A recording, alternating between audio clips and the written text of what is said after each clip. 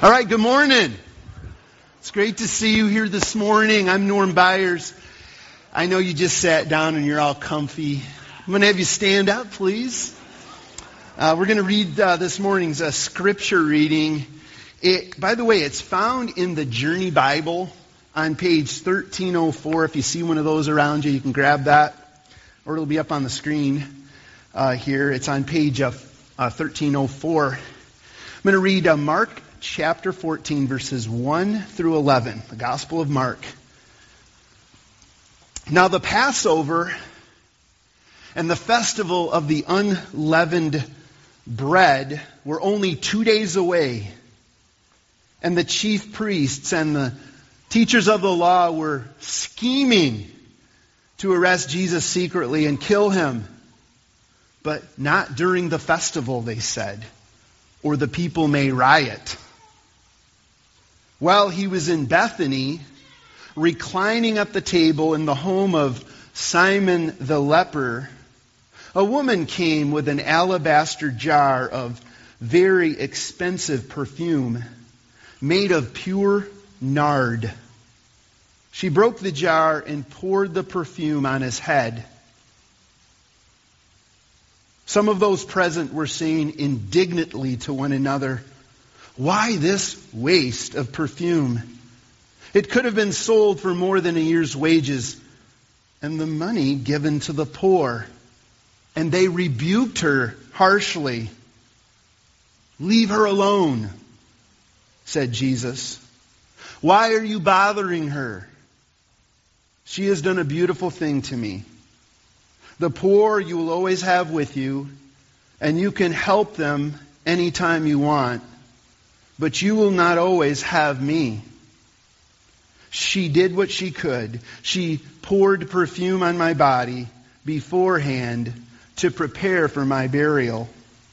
Truly I tell you, whenever the gospel is preached throughout the world, what she has done will be told in memory of her. Then Judas Iscariot, one of the 12, went to the chief priests to betray Jesus to them. They were delighted to hear this and promised to give him money. So he watched for an opportunity to hand him over. This is God's Word. You can be seated. February 14, 1994 is the day it happened. Yes, Valentine's Day 30 years ago was the point in time when I went all in and proposed marriage to Brenda Woodhams. That was her name. It's now Brenda Byers. And I have a picture to prove it or to show it. And there it is. We talked about the hair and then the not having hair. There it is. I did it on Valentine's Day because I figured Brenda would be unsuspecting. I did a little reverse psychology on her. And I was right. She would later say, "I thought Valentine's Day was too obvious." So I pulled it off. I've pulled many off over the years, but anyway. I went for it, and I expressed my enduring love for Brenda, to Brenda, in a moment of singular devotion. That idea, a moment of singular devotion, may be kind of unfamiliar language to you. So let me take a moment and explain. A moment of singular devotion is an instance or an occasion of intense and undivided commitment or loyalty to a particular person. That moment or occasion signifies wholehearted devotion to that person. And that engagement ring, it was an expression of love. It spoke my love to her. You know, that ring, it represented the largest gift I'd ever given anyone. It was more than words. It was something that I gave. It was something that I did. And I did it not expecting Brenda to give me a set of golf clubs or a tennis racket or something like that. I gave it to express my love. And in a moment of singular dedication, the woman here is at this dinner party and she expresses her love and devotion to Jesus Christ. It's a moment of shocking self-sacrifice. And considering who Jesus is, who we believe him to be, who we teach him to be, that he is God, it was an act of worship. It was an act of putting Jesus in the highest place, in his rightful place. And so here's our main point today. We want to be challenged today, and this is the challenge for today.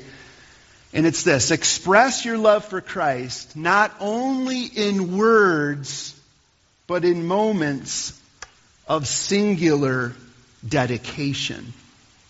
We're going to go verse by verse through this passage, this episode, this story of this woman. We're going to go through it verse by verse, and then we'll end up with just some thinking about how can we grow in this area? How can we grow in expressing our love, our loving devotion to Jesus Christ? So it starts off there where I'm going to go verse 3, and it kind of lays out the setting of sort of the context here. He was in Bethany, and I have a little map for you to show you contextually where Bethany is at.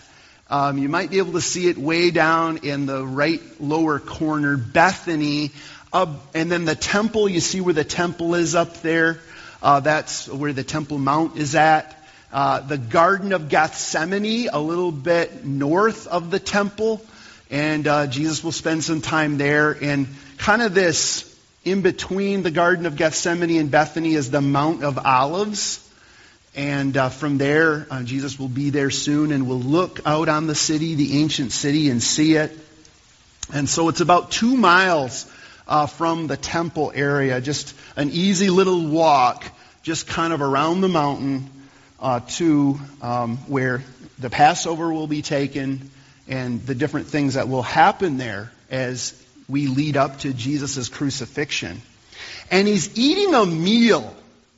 He's eating a meal at Simon the leper's house. It's kind of an interesting anecdote there. There's a connection here to leprosy. Leprosy brought fear to people in the ancient times, right? It was something that made them ceremonially unclean, so they could not come together for worship. It made them a social outcast. They were to stay away. Now, perhaps Jesus had healed Simon. We don't know that. It's from tradition, there's some things out there, but from scriptural, we don't know. But we do know this. We know that Jesus gladly associates with Simon the leper. We know that. And we find him reclining at the table. I forgot to put some chairs up here. I was going to put some chairs up here and lay down, because that's how they would eat. They would recline. They would be laying down with their elbow like this, and I think I'd get heartburn, if I did that. I need to kind of have that up and down thing going. But they would lay around and recline while they were eating. And so it was not fast food. It was not, hey, here's your burger from McDonald's. It was slow and intimate thing. And so, if you're unfamiliar with Jesus, if you're watching today or you're here this morning and you're unfamiliar with Jesus, I just want to tell you that's just a little idea who Jesus is and who Jesus could be for you. If you're not familiar with him, I just want you to know that no matter what you've been through, no matter the choices you've made, Jesus is always there, and he is ready for you. He is ready to take time with you, to recline with you. And just a warning, if you're at that point where you are needy and you're broken, you're ready for Christ, just be aware of this. He won't leave you where you are. He won't leave you. He will accept you. He will welcome you in, but He won't leave you where you are. So you'll need to be ready for that. And then there's this anointing, this moment in time, this expression that says so much. This thing that this woman does to speak love. A woman comes with an alabaster flask. From the other context, because this repeats in the other one of the other synoptic gospels, which is Matthew, and then in John, one of the other gospels, so we can actually see the story in a couple other places to draw things out. It's Mary, but in this passage it's not identified, so we're just going to go with a woman. So she brings this alabaster flask, and I've got a picture of one just to give you an idea. It was a container associated with craftsmanship and luxury. It was an elegant kind of container. It had, like this one, it had a long neck like that, and translucent, so that you could actually see how much is in there. You know, you could see how much was in there. And it's quite possibly a family heirloom. Something very valuable.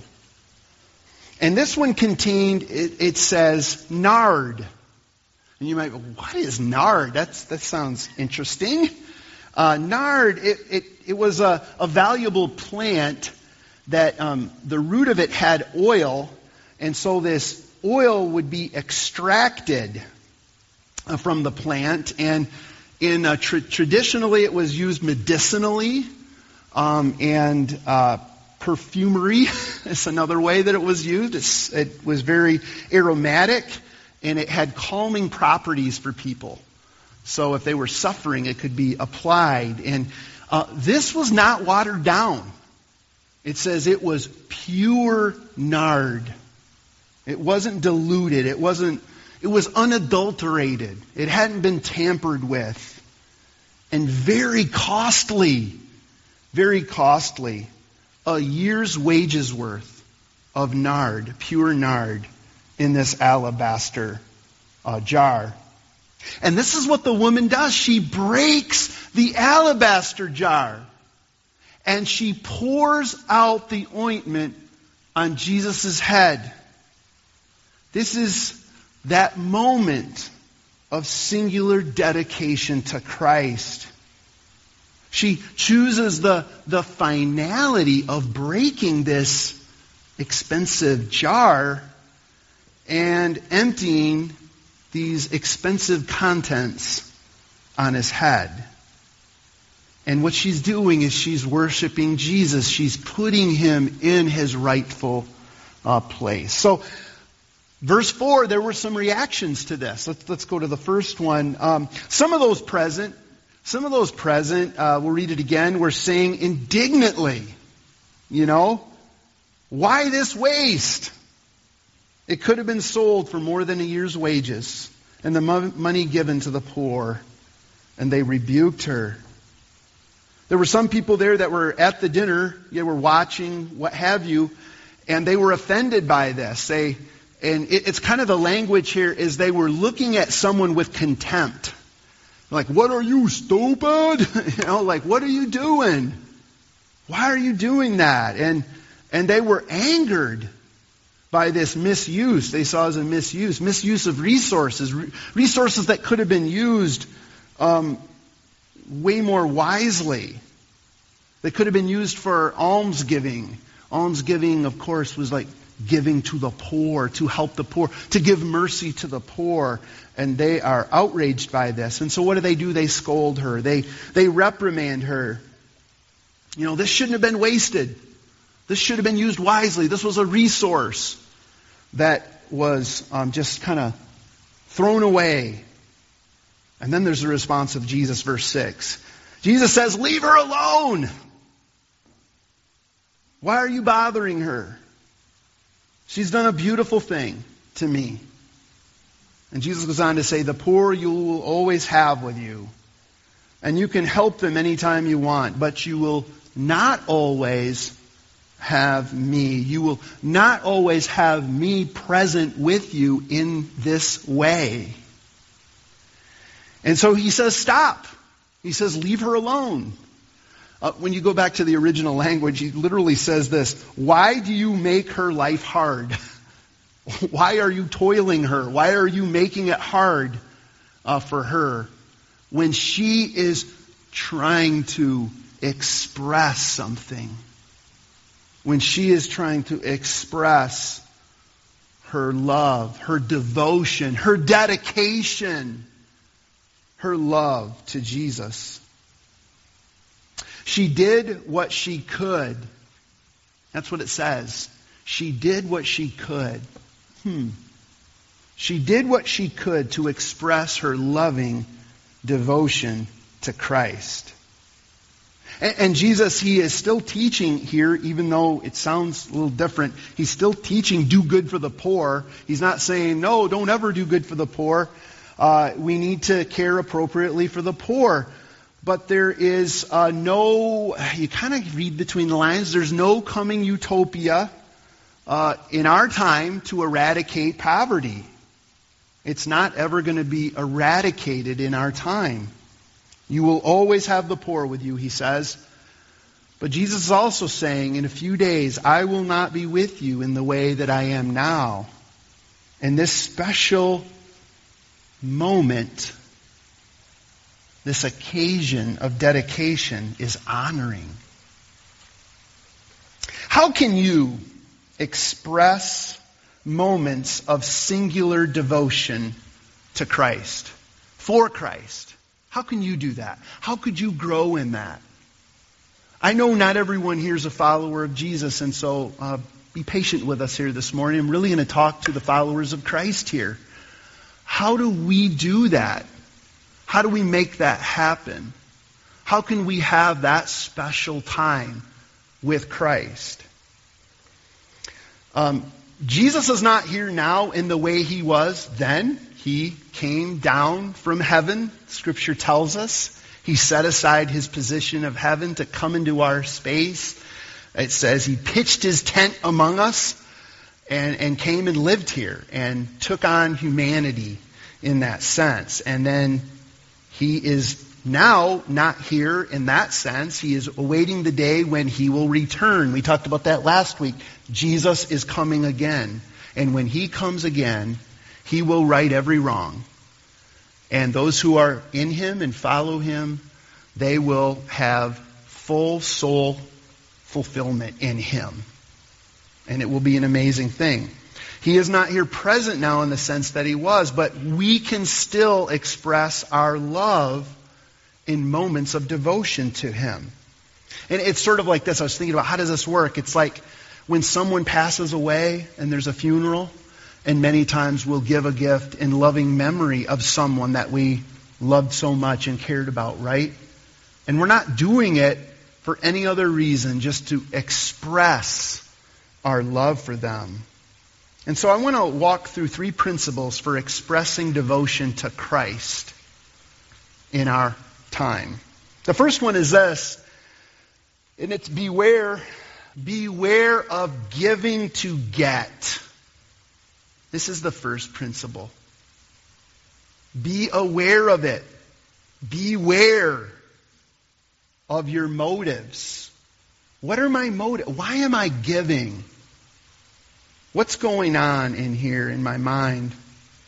One of the key things that undermines our loving devotion to Christ is when we give transactionally. Do you know what I mean? Just nod your head if you know what I mean. Transactionally. I mean, we live in a day, that's the way things work. That's the way our economy works, you know. We transact, right? And when we bring that into relationships, it becomes quite problematic. The technical term is quid pro quo. Have you heard of that? Quid pro quo. It's Latin. It means something for something. We give something to get something. Do you know what I'm saying? I give you something, I expect something in return. A real good example, it's an election year, so I'm just going to jump in and do it. A business person gives a financial gift to a politician with the expectation of what? Receiving nothing in return? No. receiving maybe some kind of favor, some kind of audience with the politician, influence of some kind. And, in other places it's called pay to play. You give something and now you can play ball with the big boys. I heard this example just this week. Someone was telling me about a situation, not in our area here, but where a person became a foster parent not to help vulnerable children, not to help the kids that need that help, but to bank the payouts. Okay? And that's giving to get. We're giving something because we want to get something. And it's not an expression of devotion. It's self-focused. We're always asking the question, am I getting value here? And guess what? When we don't think we are getting value, what happens? Somebody help me. We go somewhere else. If your marriage is built on that, you're headed for trouble. If the way you look at your kids is built on that, what they do for you, you're headed for trouble. If the church you go to, it's built on how good the sermon is, because sometimes it's not that good, or how the music is, or whatever they do, you're in trouble. You're in trouble. And if your relationship with God is built on getting, you're in trouble. Okay? At that time, the religious leaders, this is something we looked at, and I think this story here is a contrast to the story of the woman, the widow's mite, that story that we looked at a few weeks ago. We often look at that. Here's the example of giving. It's really not. It's more of what was going on in that time. The religious leaders had devised a system to teach people to give in order to get. So they designed this big funnel system with brass, and you came in and you gave, and you threw your coins in there, and it clanked. And then everybody looked like, oh, wow, they gave a lot. And so it was like the louder the clank, the bigger the gift, and the more people looked. And so they had a system there that was undermining God's way to express our giving and why we give our giving. Okay? The prodigal son is a story from Scripture. If you remember the story, there's the son who goes off and does his thing, remember? Then he comes back. That's kind of what we think of. But do you remember there was an elder son, the eldest son? He stayed. Do you remember that? He stayed with his father. But we find out later in the story, and many believe this is really one of the main points of the story, is the eldest son stayed, not because he loved the father, but because he wanted the stuff of the father. That's why he stayed. It wasn't that he was like, self-righteously better than the other brother who actually went away and was maybe more authentic and honest. Not to say that was right either. But he wanted the things of the Father. And sometimes people come to church and they're like, I'm going to I'll give some money, to God, and we're expecting a bigger return. We're like, okay, if I do this, I've heard that I'll get more money back.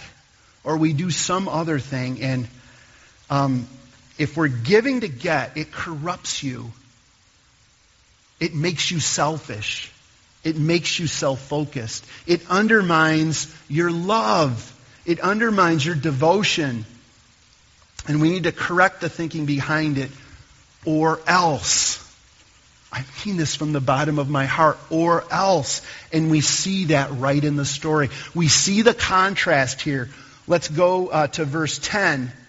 Then, after seeing this, then Judas Iscariot, one of the 12, he gets up from the table and he goes to the chief priests to betray Jesus to them. Judas had spent 3 years with Christ. He had seen the incredible things that Christ had done. He'd heard the teaching. And he gets up from the table and he goes to the chief priests, and they were delighted. They were delighted, and they promised to give him money. So we watch for an opportunity to hand him over. We need to be aware of this. For those of you that follow Christ, we need to be aware of our hearts and what is going on in here. Why are we giving? Are we giving to express devotion? Or are we giving to get? We need to train ourselves. And our greatest example of this, who's our greatest example of giving to express love? Somebody say it. It's always the right answer at church, right? Jesus. Jesus is the greatest example. Jesus came into our space. He died in our place. And He rose again and is coming again for us. He's the greatest example. The woman is not the greatest example. She's an example. Jesus Christ is the greatest example. He demonstrated and lived the gospel for you and I. So, first principle, we got to make sure that we're not giving to get, but giving to express love. Secondly here, second principle, regularly choose to self-sacrifice for Christ. Regularly choose it. You got to choose it. Mark 14:6 says, Jesus said, "Leave her alone. Why are you bothering her?" And then He says, "She has done a beautiful thing to me." She did something. She chose to do something. This was of her own will. She wasn't forced to do it. And we see this in the book of Acts chapter 2, the early church and how they gave and did all these wonderful things for one another. And some people say, that's communism right there. And it's like, no, it's not. It was a choice. They choose to do that. And she chose self-sacrifice. And so this is something you have to choose. No one can do it for you. Self-sacrifice is a choice that you must make. You must decide, how am I going to dedicate myself to Christ in this moment, in this special time right now? How am I going to do it? The woman gave up her collection of pure nard, that oil from the root. She gave it up. Something she saved, something that she carefully developed over time. My question, what is your nard? We talked about this in the teaching meeting. Let's say it that way. What is your nard? Seriously though, what is your nard? What's the thing that means a lot to you that you're holding on to? Something that maybe you could open up your hands with in a moment of singular dedication to Christ. What is it? Let me give some kind of big examples that I've seen, and then we'll talk about some maybe still great ones, but maybe a little more doable for you. I don't know. A family chooses to uproot, move to a foreign land to serve incarcerated teens. Wow. Here's another one. A friend walking with someone who is in hospice care for many weeks, coming daily, giving physical and emotional support for that person and the children of that person. Here's another one, deciding to, we've saved up for our yearly vacation and then deciding to give up that money to help fund a worship center so that people can know Christ better. Those are just some examples that I have seen in the last months that are points of dedication, moments of significant dedication to express love for Christ. Those may seem big. Here's some smaller, singular dedications. Maybe it's this: coming to church, not for you, like coming today, not for you, not what you're going to get today, but for Christ. Have you ever thought of it that way, coming to church? Like coming to church for Christ, not for me. Like instead of, did I hear a good sermon, or was it a good music, blah, blah, blah. Did people say hi to me, No, I'm going for Christ. I'm going to worship Him. I'm going to bless Christ. It's all about Him. I'm here for that. I'm not here to focus on what I get, but to give my worship to you, Lord. That might revolutionize your going to church. What do you think? Opening your home, your precious home. You've put a lot of money into it. The carpet's clean. You probably don't have carpet. You have hardwood floor. You swept it. It looks nice, right? Opening up your home for a place for your group to meet. You know? And it's like you're doing it in memory of Jesus. You're not doing it for anything else, to impress others. Oh, you have such a nice house, or oh, you're so generous in doing that. No, this is all to lift up Jesus, to show Him, to demonstrate, to express that I love Him. What about this? Opening your hands with your finances. Like, hey, we hold on to our finances very, very much, don't we, as a culture? And some of us, we need to open our hands. We should not just consume all of our finances. We should figure out a way to use them in a way that shows our devotion to Jesus Christ. So, I mean, one way is sitting down. I guess it's not January anymore. It's barely February. But it's early in the year. Look at your budget and make a financial commitment with part of your income. This is going because we love Jesus, and we're doing it in memory of His name. Oh, what's that going to take? What does it take to choose? It takes self-leadership. I love that concept. I read about it a few years ago. It's like, we talk about leading people, like, we're going here, and then it's like, oh, but you know what? The hardest kind of leadership is leading yourself. Self-leadership. It's like you need to do something, and you must lead yourself to do it. And here, in this case, we're talking to say, you're choosing for the love of Jesus Christ. Because His love has so captivated you. You've experienced His love in your life, and you want to show and express it to Him. Lastly, the third principle, realize good things happen when you give to express love. Realize good things happen when you give to express your love for Christ. It's like knocking over one domino, then a bunch of other ones fall. It's like, whoa, that's kind of cool. Look at this. Look what it says here, verses 8 through 9. She did what she could. She poured perfume on my body beforehand to prepare for my burial.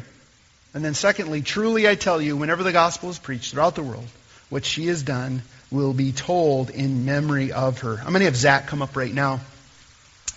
Two things here. Number one, I don't believe she knew it. I think she had heard it because Jesus said it on several occasions. He predicted He was going to be crucified. He was going to die. He was going to be in the grave for 3 days and then rise again.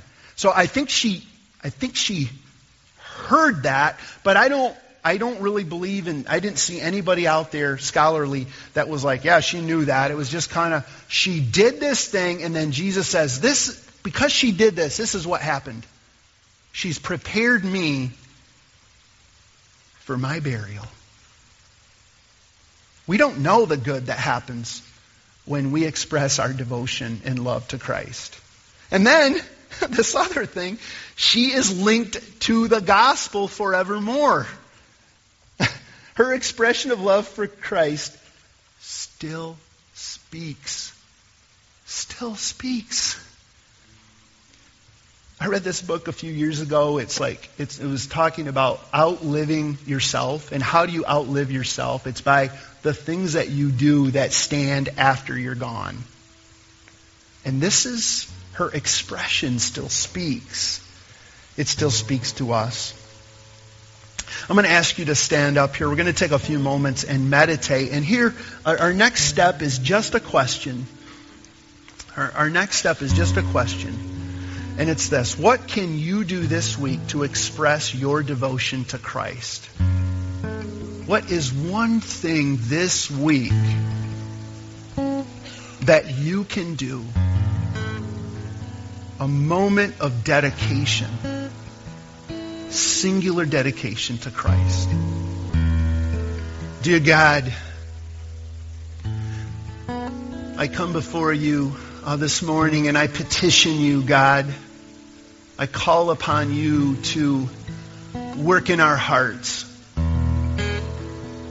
I petition you, God, to help us to see where our giving is corrupt, where we're not lined up with the way you gave, Jesus. You gave to us to express your love for us. May you work in our hearts. May we be sobered by the reality of it. May we turn to you and may we find forgiveness and may we be transformed for your glory and for your honor. In Jesus' name I pray. Amen.